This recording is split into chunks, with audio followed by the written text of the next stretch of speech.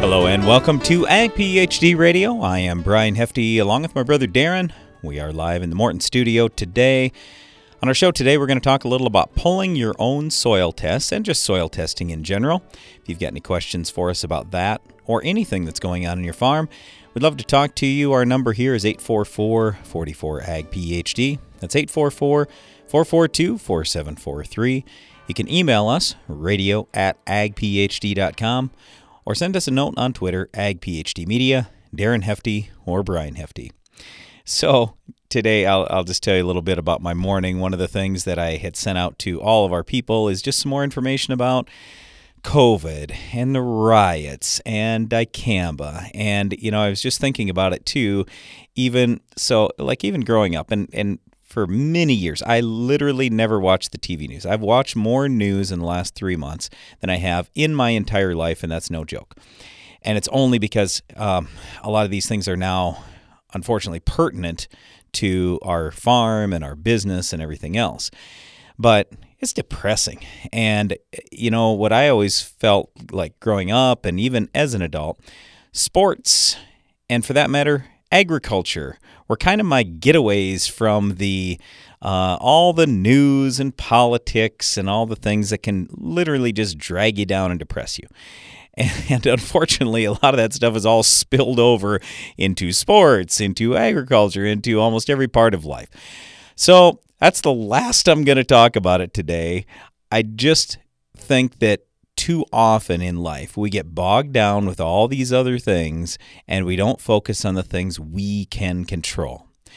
The most important thing in your field is probably drainage, but right after that, it's soil fertility. It's fertility for your plant. You're in control of that. You are in control. So we can always blame the hybrid, we can blame the weather, we can blame all kinds of other things, but most of it's on us. We just have to figure out how do we do better with soil fertility. Just as an example, when I talk to almost any of the really high yield farmers in almost any country around the world, we spend probably 90% of our time talking fertility. It's not variety selection. It's not, which herbicide are you using or fungicide or biological or any of that stuff. It's fertility. We've got to properly feed the plant. Just like human beings, when we properly feed human beings, the human beings are healthier. When we properly feed plants, the plants are healthier. So I'll give you, but as we start the show today, and we're talking about soil testing, I'll give you, let's see, I got 3 things here that I want to talk to you about right away that I think are unbelievably important. These are, in my opinion, the 3 most important things. First thing is, how do you actually pull a soil test? What I want you to do, if you're doing this testing yourself, or for that matter, if you have somebody else doing the testing for you, here's how I want it done, and I'll explain why. And by the way, I should tell you point number 2. Go to smaller zones or grids. Okay, use smaller zones or grids. That will be better so you can figure out how to kind of even things up in your fields. And we can talk more about that throughout the show. But anyway, I don't care for this purpose here what size your grid or zone is, but how I want you to soil test always is mark a GPS point. Okay, so it could be inside a 1 acre grid, a 1/4 acre grid, a 2.5 acre grid, a 5 acre grid, a 10 acre zone. I don't care, but you've got to mark a GPS point. And the reason why is you want repeatability. I want to go back to that GPS point forever. And then I can track, how am I doing? Am I getting better? Am I getting worse? Also, I can match up my yield data from that point because you got yield monitored data from that point or really, really close. So it's very important to soil test from GPS points. So what I encourage you to do is drive your vehicle up, whether it's a pickup or 4-wheeler or whatever, you drive your vehicle up to the GPS point, you get out of the vehicle, you pull 2 to 3 cores on each side of the vehicle. So in total, you have 8 to 10 soil cores. It literally took you less than a minute. You throw it in the sample bag, bam, you're done. That's how you soil test. Okay, I already told you small zones and grids, that's point number 2, at least once. I'm not saying you have to do it forever or anything like that, but at least once. Do 1 acre grids. Try it. You will see what I'm talking about. If you're on 5 acre, you're on composite sampling, you're doing 10 acre, whatever, you will see what I'm talking about if you do 1 acre grids just simply one time. Okay, and then hopefully even just after that one time, you can even things up. Last point, third and most important point here is this. When you have your soil analyzed, run complete soil tests. Get everything. Get soil, not just soil pH and NPK. That's not enough. You need to know what the cation exchange capacity is. You need to know how much organic matter you have. You need to know what your secondary and all the micronutrients are. What are those levels? Because yes, your boron level is certainly not as important as your nitrogen level if you're a corn farmer. But for a lot of us, we've been trained since we were kids on how to fertilize with nitrogen. And I think for a lot of us, we are getting enough nitrogen out there. At least that's certainly what a lot of our studies have found when we've done extensive plant tissue sampling on fields all over the Midwestern United States. A lot of people are doing a great job with nitrogen. Okay, so here's my point. Could I spend $5 more on boron, or should I spend $5 more on nitrogen? Which one would pay better on my farm? If I got $5 more I want to spend, where should that money go? And that's the problem. In a lot of cases, we don't know. We guess. And when we guess, that means that we got a really good chance that we're going to be wrong. A really good chance we're going to be wrong. I want to figure out on my farm, and I want to help you figure out on your farm, where should your fertilizer dollars go? So it all starts with we want to pull soil cores correctly. We want to have smaller zones or grids, so we're looking at the right data. And then we want to run complete soil tests. So we can just look back at, okay, I got whatever it is, 15 factors or so on my soil test, and I say, all right, where should my dollars go first? Where should my dollars go next? Where should my dollars go next? And figure it out that way. Instead of just getting a NPK recommendation from somebody trying to sell you fertilizer because that's what they have in the shed. That's not right. That's not good for you. That's not good for your soil. That's not good for your profitability. So we'll talk about pulling your own soil tests, or just soil tests in general, all throughout the show today. You're listening to Ag PhD Radio. Success isn't just about maintaining your operation, how you make out for the season, or how much you can get from each acre. It's about doing precisely what needs to be done to feed your crop and grow your legacy, all the way down to the last drop. AgroLiquid Precision Crop Nutrition. Apply less, expect more. Find a retailer at agroliquid.com. When it comes to my weed control, I know a head start can go a long way. That's why I spray early, so I can keep control all season long with the Roundup Ready Extend crop system, the system that makes the difference. This is my field. Choose the Roundup Ready Extend crop system for control of more weeds than any other soybean system. Featuring XtendiMax herbicide with Vapor Grip technology to manage tough-to-control weeds, including up to 14 days of soil activity, along with the field-proven performance of Roundup Ready to Extend soybeans. Now you have the right tools to extend your weed control and extend your yield with the system that makes the difference. Learn how you can put the system to work in your field when you visit RoundupReadyExtend.com. XtendiMax is a restricted-use pesticide. Performance may vary. Always read and follow grain marketing and all other stewardship practices and pesticide label directions. Check local regulations for specific requirements in your state. Oh my goodness, did you see Bob's gorgeous soybean rows? Totally. I couldn't believe how clean and weed-free his entire field looked. I'm so jealous. I heard he started using this new post-applied residual herbicide called Perpetuo. And its burn down and long-lasting residual power is making his soybeans literally the talk of the town. Ah, so Perpetuo's his secret. Yep. Talk to your retailer or visit valent.com/Perpetuo to learn more. Always read and follow label instructions.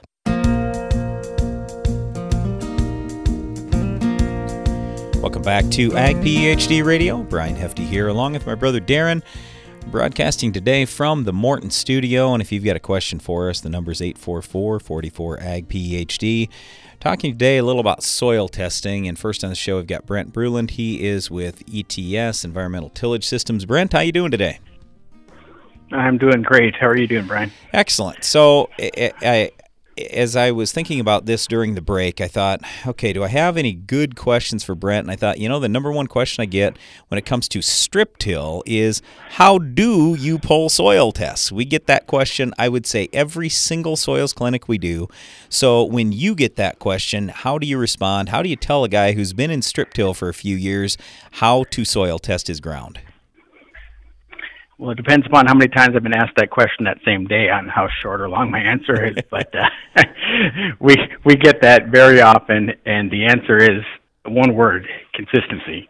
I mean, there are research tests and different results out there that have shown, pull 2 in the row or in the zone and 3 out of the zone, or 17 out of the zone and 1 in the zone.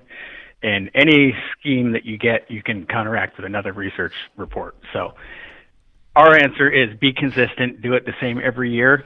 It may take a year or two to get your baseline where you think it should be, but if you're consistent and do your sampling the same way every time, you'll eventually, come out with something that is very meaningful. So yeah, what I always tell people is, look, if you're fertilizing in the zone, in that strip, roughly what your crop is removing, then it's not going to matter. We've done a lot of studies with that. Now, if you're trying to build in the zone, well, then it's going to be higher there. If you're trying to deplete in the zone, then it's going to be lower there.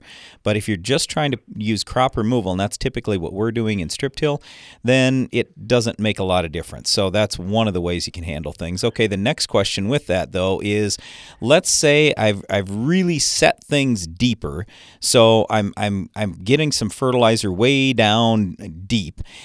There are a lot of guys that'll pull 4-inch cores or even 6-inch cores, but should a guy be pulling 8-inch cores if you're putting fertilizer down to 8 inches deep, let's say? When you get that question, how do you respond to that one? Well, again, it's the same thing. If you're going to put fertilizer 8 inches deep consistently, you'll probably want to do some sampling 8 inches deep consistently to know what, is it having an effect? Is that fertilizer moving? Is it getting removed by the crop? What's happening to the stuff I put in last year? And to compound that, you're probably next going to ask, well, what if the guy moves over 15 inches in a 30-inch row every year? There you go. There's question 3. Yep. Yeah. Well, so then it depends upon, again, are you trying to build or are you doing crop removal? So, mobile nutrients, you're probably going to use those up with the plant, and the rest of it's going to disappear over the 12 months. Immobile nutrients, are going to sit there. So consistency, again, if you're moving over every year 15 inches and you get your pattern down the way you've been sampling, you won't have an issue after 2 or 3 years. So with strip till, it's just about anything we can say is it's not going to be perfect the first year.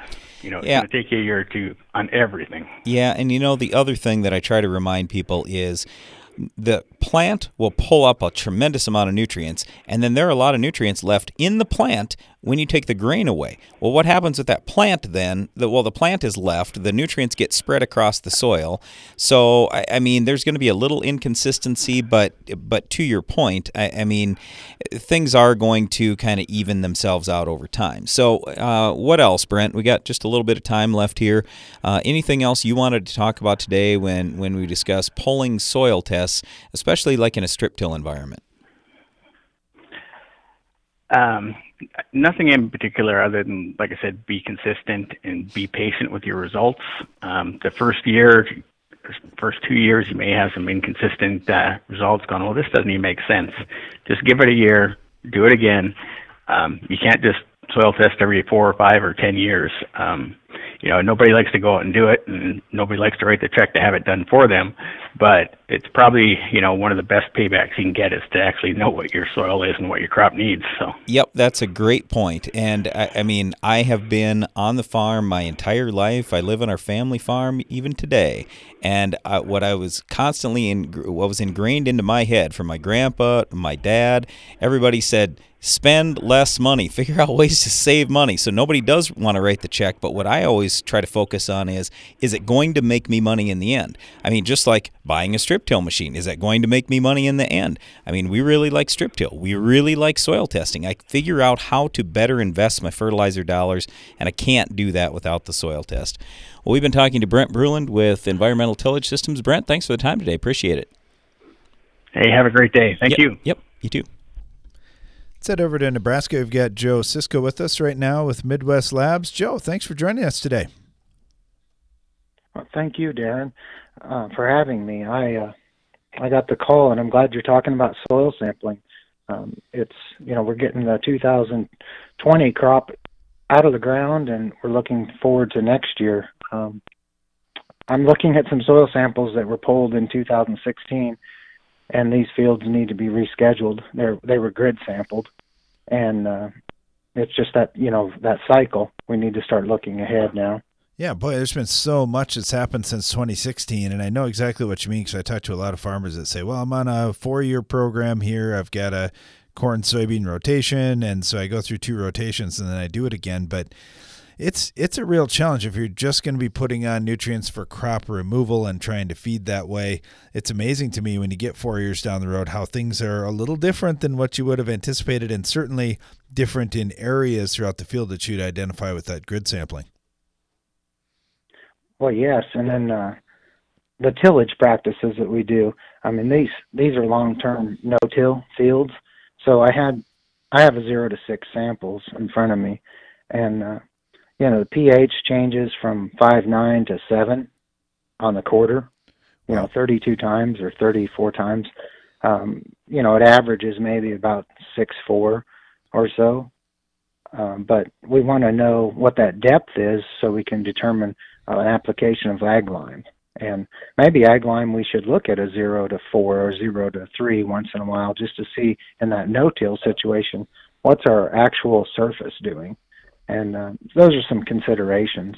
But the phosphate levels we need to address, on the precision side, because we have some 15 parts per million on the Bray 1, or the P1 up to a 58 parts per million.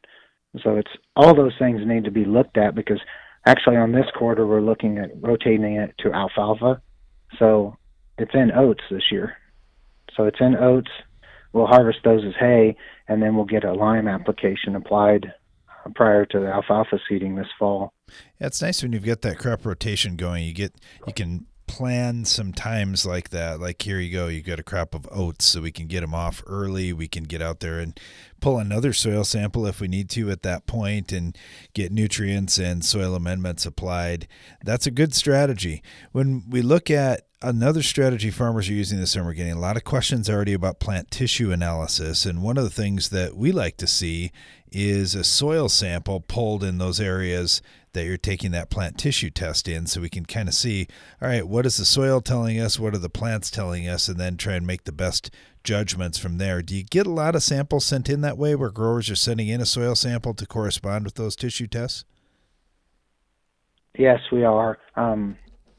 Especially in today's environment, we've started a program called Shared Insights. And so this morning I was actually pulling my first week of Shared Insights. That includes a soil sample and the tissue sample. So I pinned it using my phone and an app. I pinned the spots that I'm pulling my average and I'm pulling my high yielding environment. And so I can come back to them next week. But my corn is in the V3 stage. I pulled a soil sample at 0 to 6, and then I went and pulled my 25 to 30 plants because they're small. And I wanted to make sure I had enough plant material for the lab to run the plant complete, which is nitrogen and all the minerals, plus the molybdenum. And then, I made sure I had enough soil, and then that's it. We won't have any more soil until later in the fall. I think it's follow up with a. I think it's a good program too, Joe. Like you talk about, it's planned. It's throughout the season. You're getting some new data throughout the season as things change. It's a program called Shared Insights that Midwest Labs is doing. You can find more details about that at MidwestLabs.com. And Joe, thank you so much. Really appreciate having you on. Stay tuned. We'll be right back.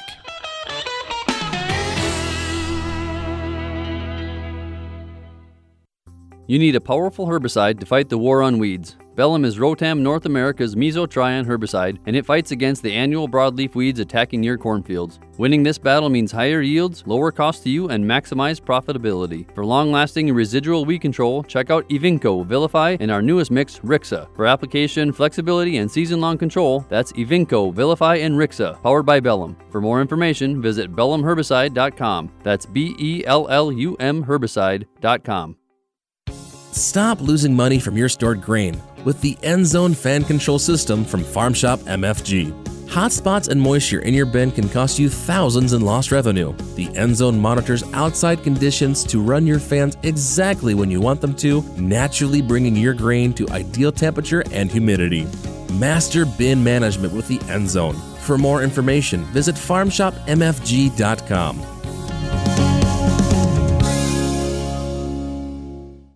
Sound the frog horn.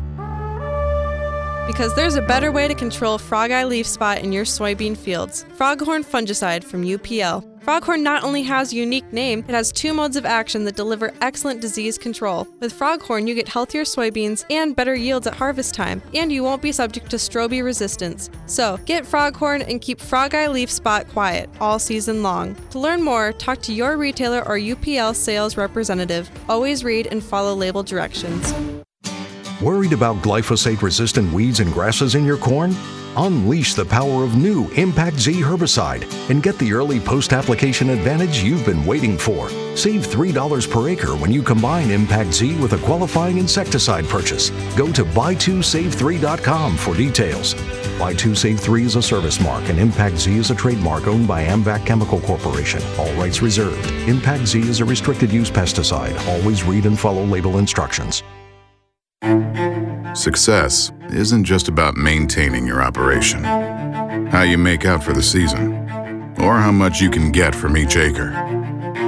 It's about doing precisely what needs to be done to feed your crop and grow your legacy, all the way down to the last drop. AgroLiquid Precision Crop Nutrition. Apply less, expect more. Find a retailer at agroliquid.com. Wherever you go, whatever you're doing, whenever you want. Farm your way with Case IH AFS Connect. Now you can farm, share data, and manage your fleet however, whenever, and wherever you want. Learn more at caseih.com/farmyourway.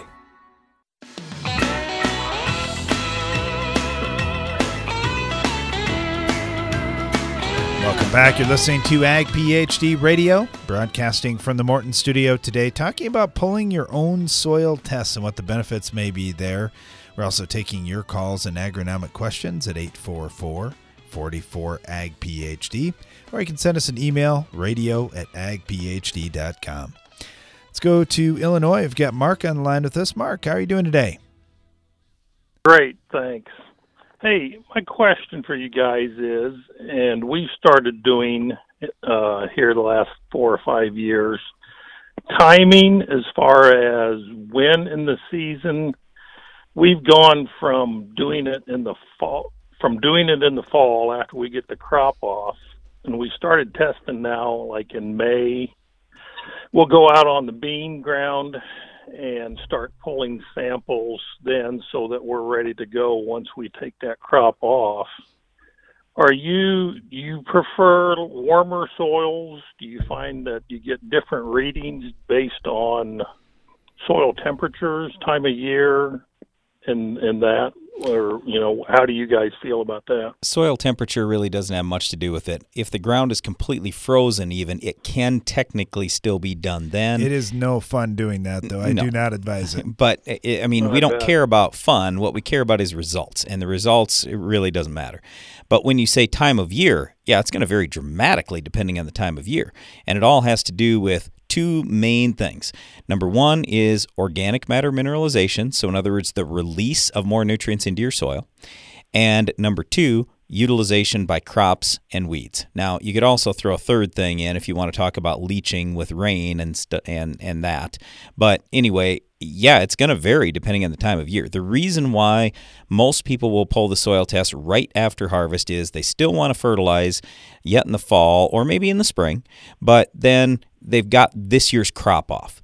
If you soil test in the summer, that's fine. You can do it, but then you basically have to look at, let's put it this way. You're guessing at 2 things. You're guessing at how much organic matter got mineralized, and so how many nutrients did I get, how much free nitrogen, phosphorus and sulfur came out of the organic matter.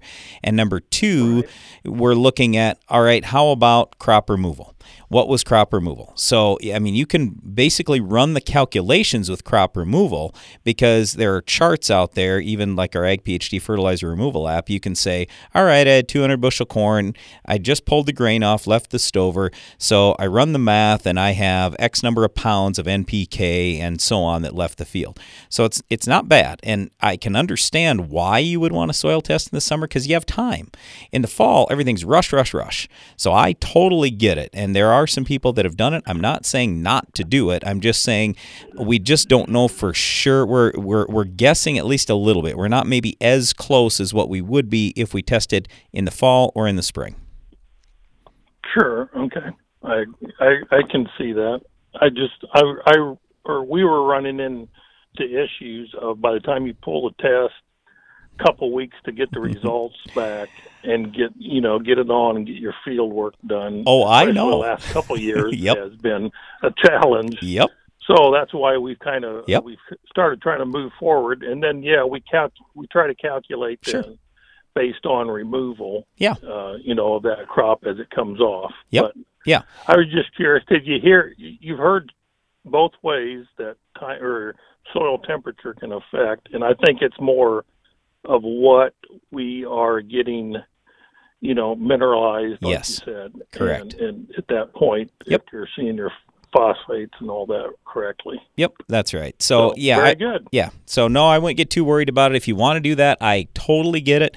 And especially for a lot of guys, if you're a one-man show, or let's say you have two people on the farm, I mean, let's face it, harvest time is going to be your busiest time of year, and you go, how am I supposed to get my soil sampling done?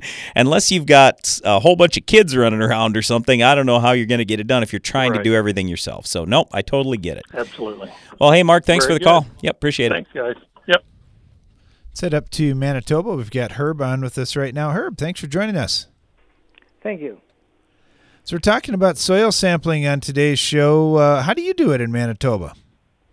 Well, typically, soil sampling in our part of the world, we farm halfway between Winnipeg and the American border. It's composite soil sampling.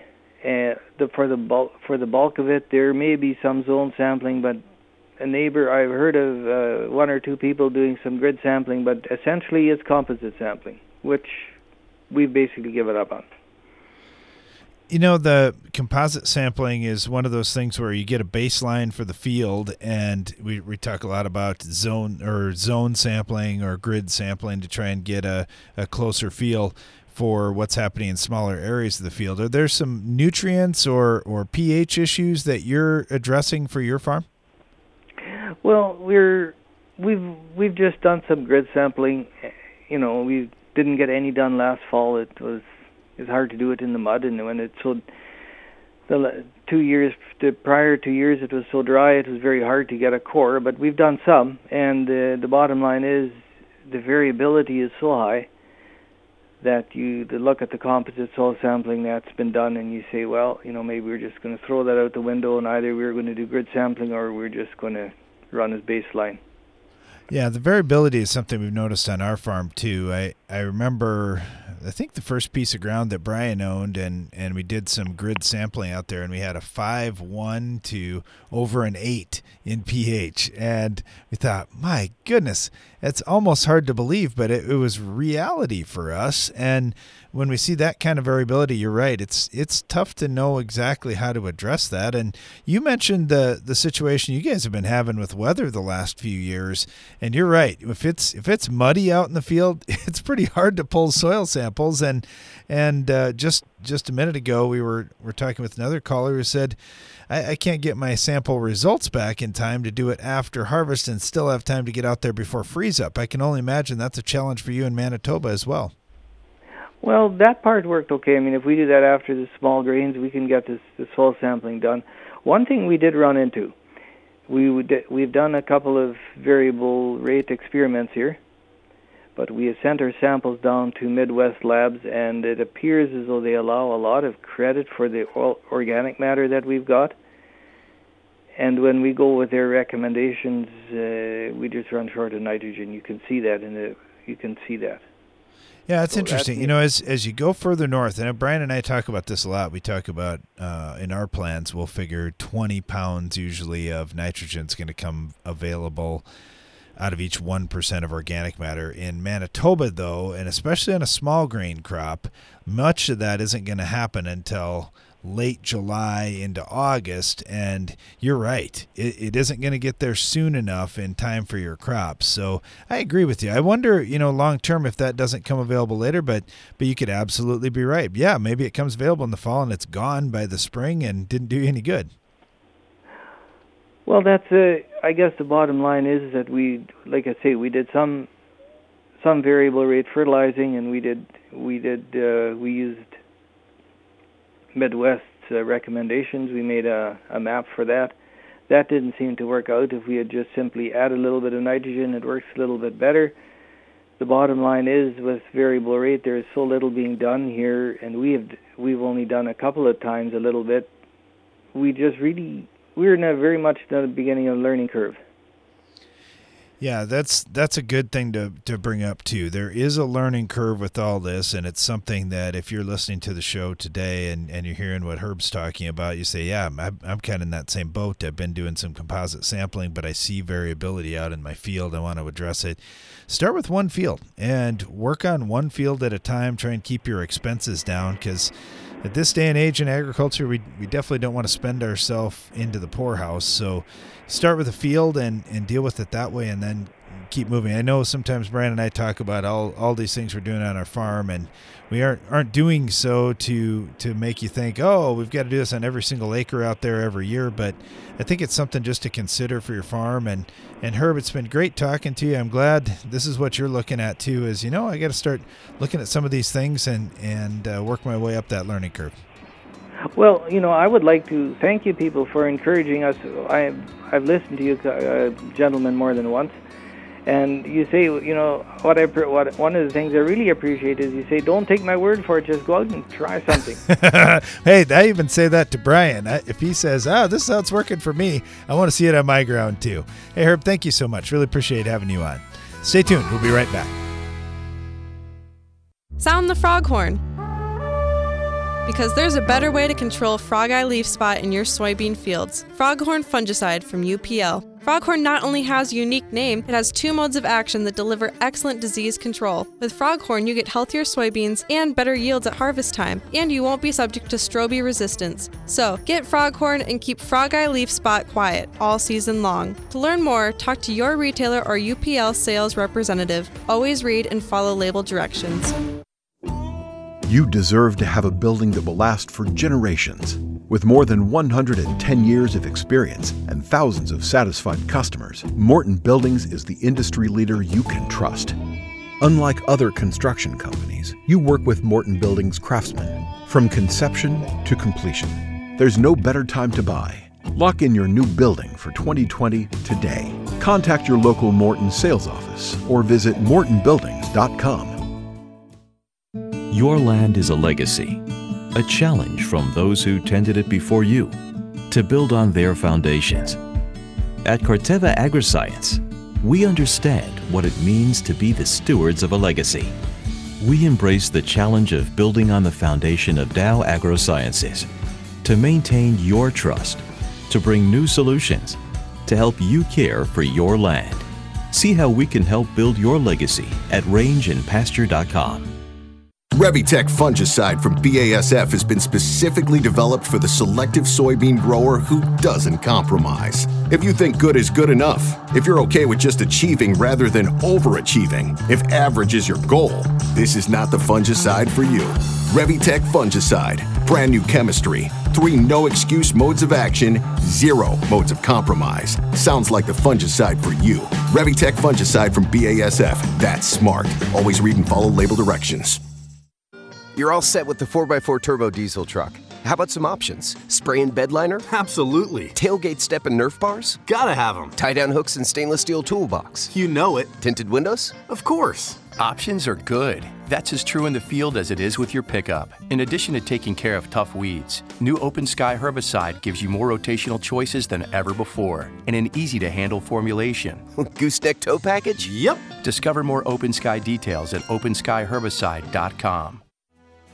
Find your full potential and increase your bottom line with branded generic herbicides from Atticus LLC. Tough broadleaf weeds are a hassle, but they're no match for Cavallo from Atticus. Cavallo delivers fast, contact, and residual control so your corn, soybean, and sorghum crops can thrive. Growers across the region count on Atticus for relevant and reliable products that deliver results every time. Ask your local retailer about Atticus products and visit AtticusLLC.com to learn more. For value-based solutions you can trust, turn to Atticus. Always read and follow label instructions.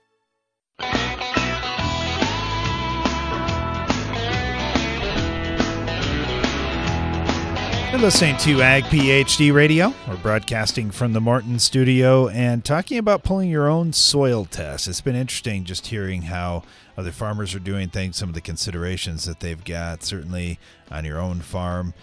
You're probably doing something that you've been doing for a little while, but I do caution you. Take a look at your program and think about what could you do to make it better. I know one thing that we did with some of the variable farm ground, well, really a lot of variable farm ground that we're on, is narrow up the zones just a little bit more. So our grids are down to 1 acre on a lot of our farm, just looking for some of that variability, especially when it comes to adjusting pH. It really does make a big difference across our farm. And I know Herb had made a comment, and I think Joe Cisco had made a comment with Midwest Labs that, yep, here's this field. We got a bunch of different samples. When you average it out, our pH was okay, but when we look at some of those individual spots, it really varies, and especially with a crop like alfalfa, if you're coming in with that, it's so pH sensitive. If you've got pHs that are getting too low, the lime is really, really important, so you want to make sure you're putting it on in the right spots. All right, getting some other questions in as well for the Ag PhD mailbag. Let's dive into those. It's the mailbag. Got one from AJ, and all he says, Brian, is R.I.P. Dicamba 2020. Well, not exactly, and that's one of the things we talked about. I think it was a little bit yesterday. Just so we're clear, Tavium is still approved for use over the top of Xtend crops. That's Dicamba plus Dual. You can also use all the old formulations of Dicamba and anything that contained Dicamba. There are only 3 products that got pulled, and that's XtendiMax, Ingenia, and Fexapan. And actually, as a farmer, you can continue to use them if you have them on hand for this season to finish up. So, yeah, we could talk about the Dicamba thing all day. It's very, very, very frustrating to me, and I don't see how a court can make a science-based decision. That doesn't even make sense. Something's got to change. All right, thanks for the feedback, AJ. Got one from J.E., and I almost hate to bring this one up, but J.E. says, I'm wondering if you could explain what exactly you mean by tile. That is a term that we don't use in our area. Just kind of curious what tile is. Yeah, so the term started, I don't even know when, 100 years ago or maybe more. But today, when we talk about tile, what we're typically talking about is plastic pipe that gets put in the ground that's got some little holes in it so the water can get into the pipe, and then inside the pipe there is room for that water to easily flow out of a field. It'd be the same type of stuff that you put around your house that goes into your sump pump. All right, thanks for that question, J.E.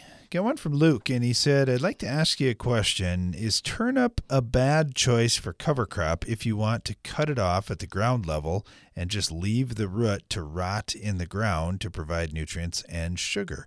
Would turnip be bad for this because it does not connect to mycorrhizal fungi, being a brassica, and leaving the root in the ground, would you risk club root? Okay, well, first of all, turnip actually does do a little bit for mycorrhiza fungi. Radish doesn't, but turnip's not great. And, you know, there are many benefits you can get out of a cover crop. I just don't know what benefits you're really after. Okay, so If you want to put turnips in the ground, then usually the reason why guys will do it is to hopefully bust up some compaction down in the soil. Now, in terms of will you have more club rot, will you have more disease just in general in your next crop, I don't know. That's a good question. I've never seen any studies showing that I would have more, but it's obviously going to depend on what you're going to plant next. As just a general statement, let's put it this way. Anytime we're going to raise a grass crop next, let's say it's corn, do you really want wheat or oats to be your cover crop? You can, but not really. If disease was your number one thing you're worried about, because now you're going from a grass to a grass.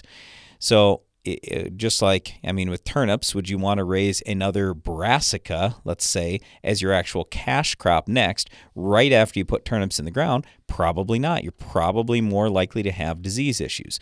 So you always want to be thinking about rotation, both with your cash crop and with your cover crops. All right, thanks for the question.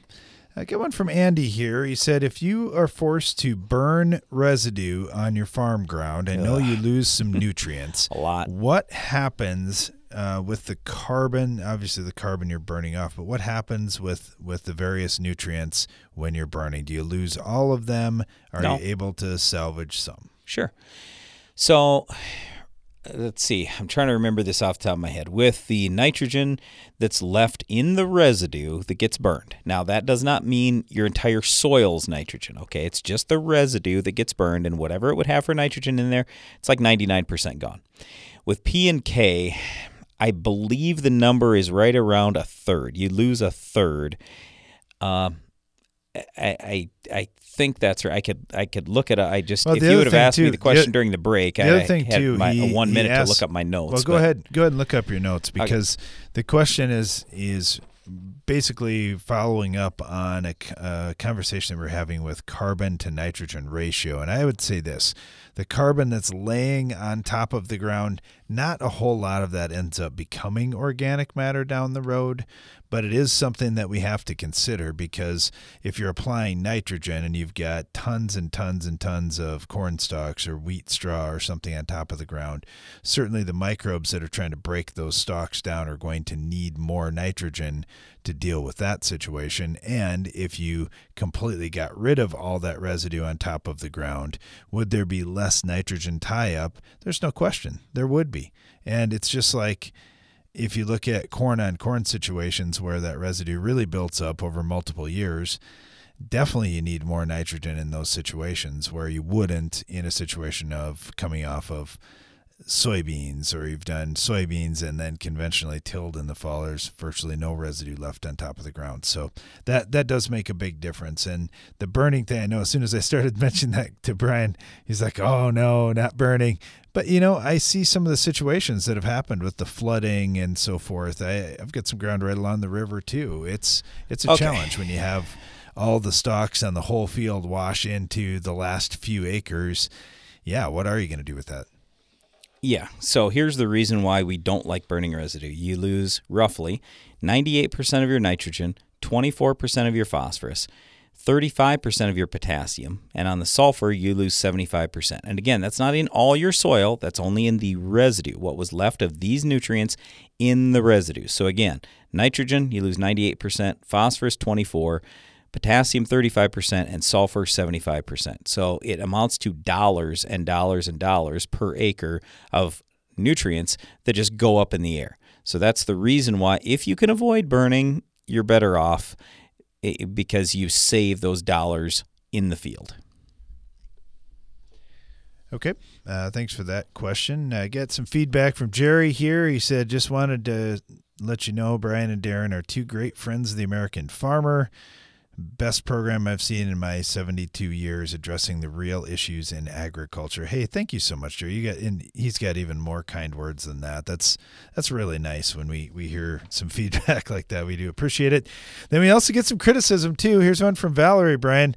She said, I love watching your TV show, but there seem to be so many commercials. They're turning me off. Can you please back off on the commercials? This is Val from Iowa. Well, Val, we haven't changed that at all in 22 years that I'm aware of. No, we really haven't. Now, there are some local stations that will do some different things, but I don't think the actual in-show content, they're only allowed to run so many. Yeah, so it really hasn't changed ever that I can think of. So it's always been about the same. And I guess I will just say this with the commercials.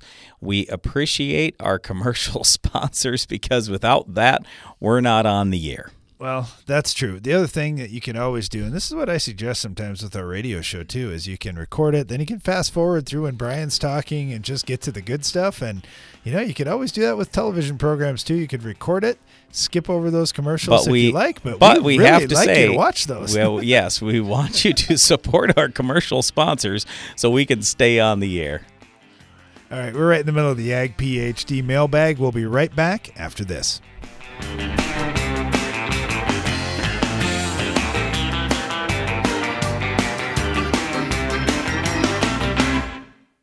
Hey Adam, new drone? Not just any drone. I mounted a laser on it to take out weeds. Look out for that tree. And the power lines! Oh, it's heading for the house. There's a simpler way to protect spring wheat from weeds. Perfect Match Herbicide. The broadest spectrum weed and grass control in one product. Learn more at perfectmatchherbicide.com. Always read and follow label directions. The laser. Oh my goodness, did you see Bob's gorgeous soybean rows? Totally. I couldn't believe how clean and weed-free his entire field looked. I'm so jealous.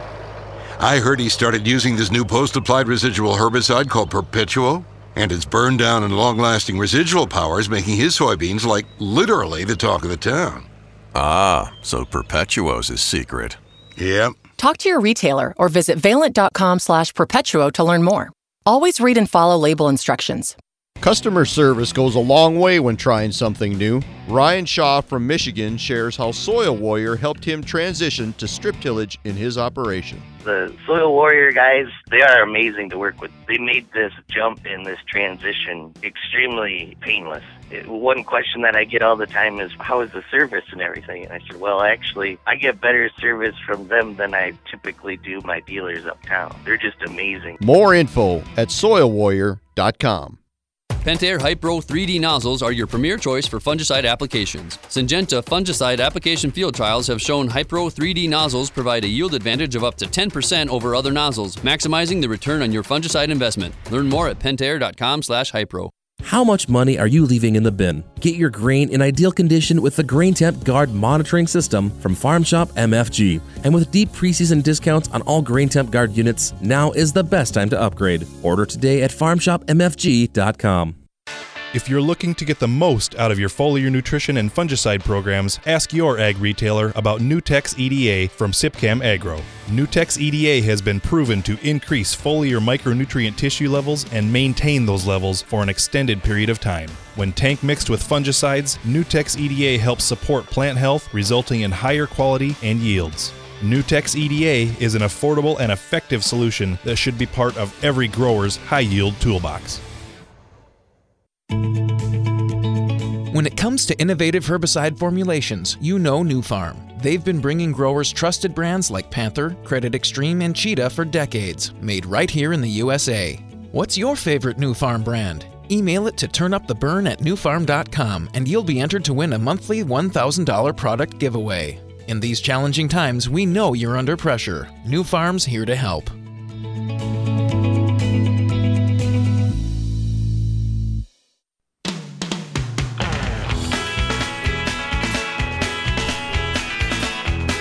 Welcome back. You're listening to Ag PhD Radio, broadcasting from the Morton studio today, and we're right in the middle of the Ag PhD mailbag time, where we take your calls and agronomic questions at 844-44-AG-PhD or by email radio@agphd.com.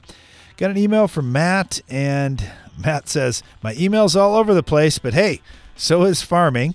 I want to talk just a little bit about my fall fertility program and get things in line. My cation exchange capacities range in the 19 to 24 area, and most of my pH is on the lower side in the 5.5 to 6.8 range on rented ground.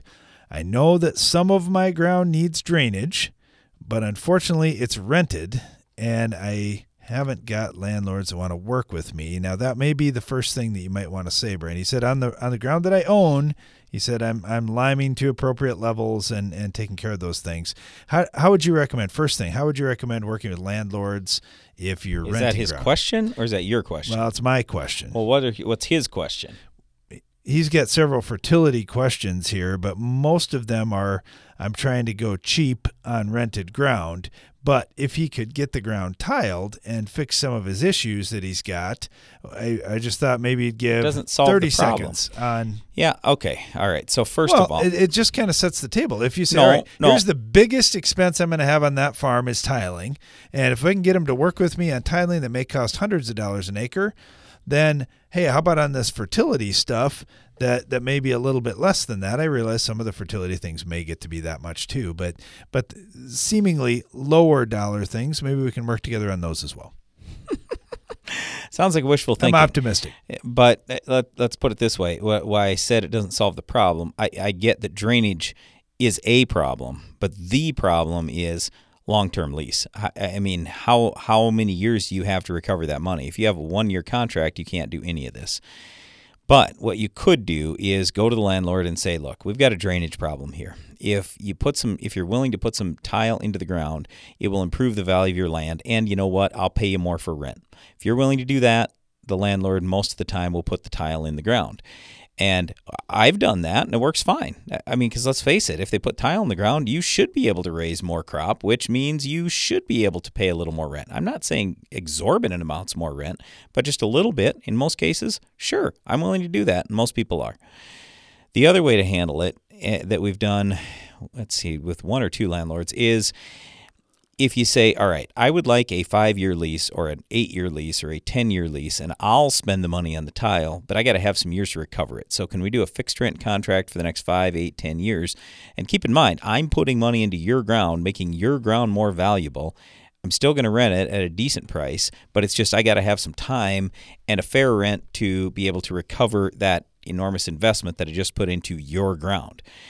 Okay, so that's the drainage side. The fertility side, you can handle it the same way if you would like to say, all right, Mr. or Miss or Mrs. Landlord, here are your soil test results. Here are the target levels. If I want to raise, let's say, 300 bushel corn or 250 bushel corn or whatever it is. So you can see I've got an enormous gap here. The problem is I can fertilize to those levels, but I'm not going to use all that fertilizer in 1 year. So again, you could go to, can I get a 3-year lease, 5-year lease, 8-year lease, 10-year lease? Or the other way to handle it is you say, I'll tell you what I'll do. If you're willing to spend the money to get the fertility levels up to where they should be on all these things, and here's what you'd have to spend, I'm willing to pay you X amount more rent for each of the next few years, and I will maintain those levels. So there are ways to get this worked through. I have done these things with landlords. I'm not saying it's easy. I'm not saying everybody agrees to it, but this absolutely can be done. So what were the specific fertility questions? Okay, so first of all, potassium. He said in the past he's run potassium sulfate, but it's really expensive. Yeah, he's wondering in a strip till, if he's going with a shanked strip till rig, about 5 to 6 inches deep is what he's saying. All right. He's wondering, is 50 to 70 units of K with potassium chloride too much to put in a strip? No, we've put on several hundred pounds, and I mean, in similar cation exchange capacity soils, you have 19 to 24. That's kind of in our range too, and we've done hundreds of pounds and had no problem. Right. But I will say 5 to 6 inches is relatively shallow. Ideally, I'd like you to be down into the 8 to 10 inch range if you could. That'll help your roots. It'll help safen the fertilizer also, but I mean, you're not doing much fertilizer at all. I wouldn't get too worried about it at 5 to 6. If you want to do that, fine. I just like going deeper because now I've literally eliminated compaction down to the bottom of my trench. Go ahead. All right. Then he said with sulfur, he has been using some elemental sulfur, 20 to 35 units in the strip. He's also run a 50-50 blend of AMS and elemental to get 25 to 35 units. Okay. Just wondering, is 35 units of sulfur in the strips safe? Yes. And then he said, speaking of lime, have you put Pell lime in a strip before? I'm trying to be cost effective here on this rented ground. No, but let's put it this way. When he said you told me 5.5 to 6.8 pH. Correct. And are we talking corn and soybeans? What did we say? He did not say what the crop rotation is. And the reason why I'm asking is because every crop could need a little bit different pH level. So, for example, if he's a blueberry farmer, he might want to be at 5 or 5.5 pH. If he's an alfalfa producer, he probably wants to be up near 7 if alfalfa is in his rotation at all. Assuming it's corn and soybeans, as long as you're at 6 or better, you're probably fine, especially on rented ground. So let's put it this way. It might not cost you much money to broadcast at number one, especially if you had a 3-year lease or 5-year lease, you're good. If you want to do some in the strip, be very careful, because here's what's going to end up happening. If you overdo it, then you've jacked the pH, you lower your nutrient availability in the strip, and now you've got more problems. So in between the row, you're too low. In the row, you're too high. That's not good. So if you're going to do any in the strip, it better be a tiny amount.